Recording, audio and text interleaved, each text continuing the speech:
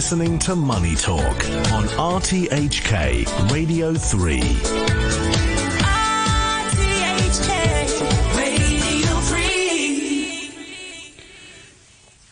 3. In the final part of the show, we get a view from Japan from William Pesek, Tokyo-based author and journalist. Good morning, William.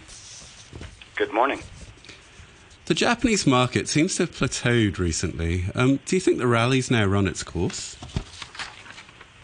Well, I think in some ways it might have. I mean, in many ways, a lot of the run-up you've seen, I think, in some ways reflects the fact that many investors view Japan as a bit of a safe haven at the moment. For all of its challenges, it's a place that in some ways has been a bit removed from the chaos of global markets of the last year or so. And also there have been efforts the last 8 years or so to tighten corporate governance, which are gaining some traction. Warren Buffett has shown up. So basically, Japan's been in the headlines for a lot of the right reasons. But the problem is I think investors are looking at the economy. They're looking at the fact that the government has not really followed suit with big economic reforms to validate the rally you've seen in the Nikkei. And I think investors are taking a deep breath and looking around and saying, let's see what happens in Tokyo. There's a lot of questions about the extent to which the government is taking seriously the idea of economic reforms. And, of course, the yen is very weak at the moment, which means Japan is importing a lot of higher inflation from overseas. And so I think investors are taking a bit of a breather right now to see where things are at.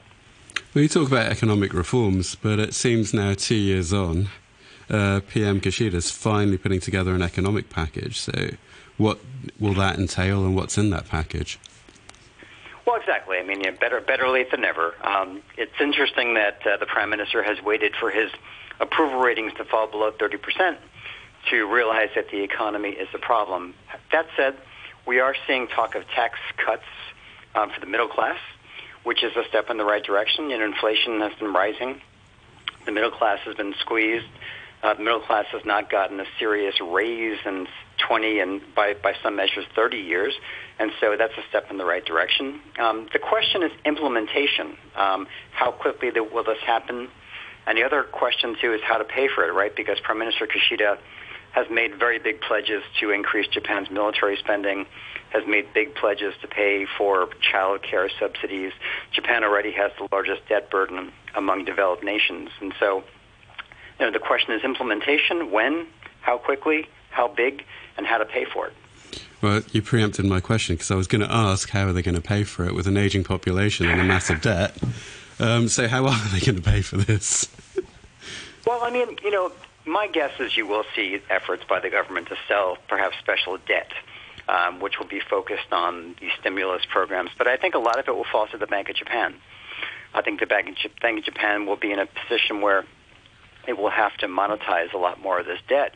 And, the bottom line is that anyone expecting the BOJ to taper anytime soon or to be raising interest rates in the next 6 months is probably going to have to change that trading position, because the BOJ arguably will have to be moving in the other direction. They might not be easing further, but they certainly will be in a position where they'll have to absorb a lot more government supply. And so I think that's where we're at. I think one of the big problems in Japan has been this aging population. So is there anything in there to either encourage more births, or is there anything to encourage imported labor, or just some sort of immigrants to come in order to lower that population situation? Well, the answer is anything big in that direction, not so much. I mean, basically you can argue that the government taking steps to make child care more affordable is certainly a help. But, throwing families, $40 U.S., $50 U.S. here or there doesn't really take care of the problem. One of the problems is that structurally, child care is just very, very expensive in Japan. I think the government should just take a step towards offering free child care to Japanese families. And the other problem, too, is that because the population here is aging so fast, so rapidly relative to the birth rate, it's an inherently deflationary environment, right? I mean, older people don't spend money the way that younger people do. And so Japan has to figure out how exactly to, I guess, adjust to the changing demographics, and the debt, as we mentioned a second ago, is a bit of a ticking time bomb, right? So, again, I just think that the idea that the BOJ will be tapering anytime soon or stepping away from quantitative easing is a bit of a reach given the fiscal and demographic challenges. And then you look at the currency, and you've got the yen. It seems to have a lot of resistance at about 150, so that seems to be where support keeps coming in for the yen. What happens if the yen does break through that 150 level? Does that stimulate certain moves, or what happens then? Well, you certainly see some intervention by the Japanese government, but as we've seen from intervention efforts in the past, intervention doesn't really work if it's one country doing it. You have to have the Federal Reserve on board. You have to have the ECB on board for it to really matter. I think the problem for Japan at the moment, the yen is really about what's happening in Washington more than what's happening in Tokyo.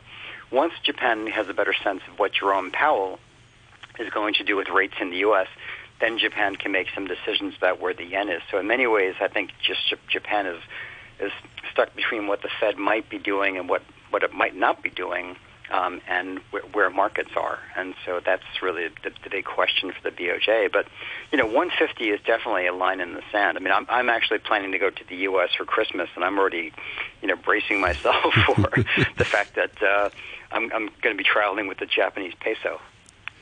You say it's largely to do with the US rather than the BOJ, but the BOJ has been quite steadfast in keeping rates, at minimal levels, even though inflation is currently running at, say, 3%. They've got room to raise interest rates, which could potentially help the yen a little bit there, couldn't it? Well, they could, but you remember back in December of 2022, the BOJ announced that they were going to allow 10-year yields to rise to about 0.5%. And global markets went haywire. And the reason is because, 23 years of quantitative easing has turned Japan into the world's most important debt and basic creditor nation. Yeah. And anytime the yen moves in any certain direction, it pulls the rug out from under global markets. And so there's a risk in doing that. So I think the BOJ is kind of stuck. I think the world's got to kind of figure out how to work with not always living in debt. Okay, so we've got about a minute left, and what should our listeners be looking ahead to for the next week, months, days in Japan? Well, I think a lot of it is going to come down to implementation on the government level. I mean, Prime Minister Kishida, his approval ratings are at a level where most Japanese prime ministers do not survive. Usually people begin to look around and say, who's next? I mean, at the moment, Prime Minister Kishida's approval ratings are about 29%, which makes Joe Biden seem relatively popular in my country. And so it's just not where you want to be. And I think when we talk about the need for financial reforms in Japan, it's great that we're finally getting around to them.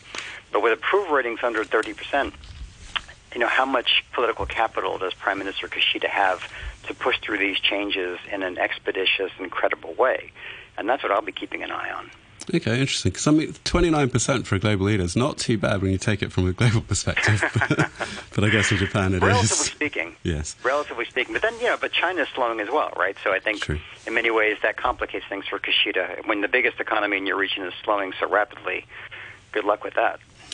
True. Well, that's unfortunately all the time we have for today. So I'd like to thank you for coming in. That was William Pesek, Tokyo-based author and journalist. Thanks.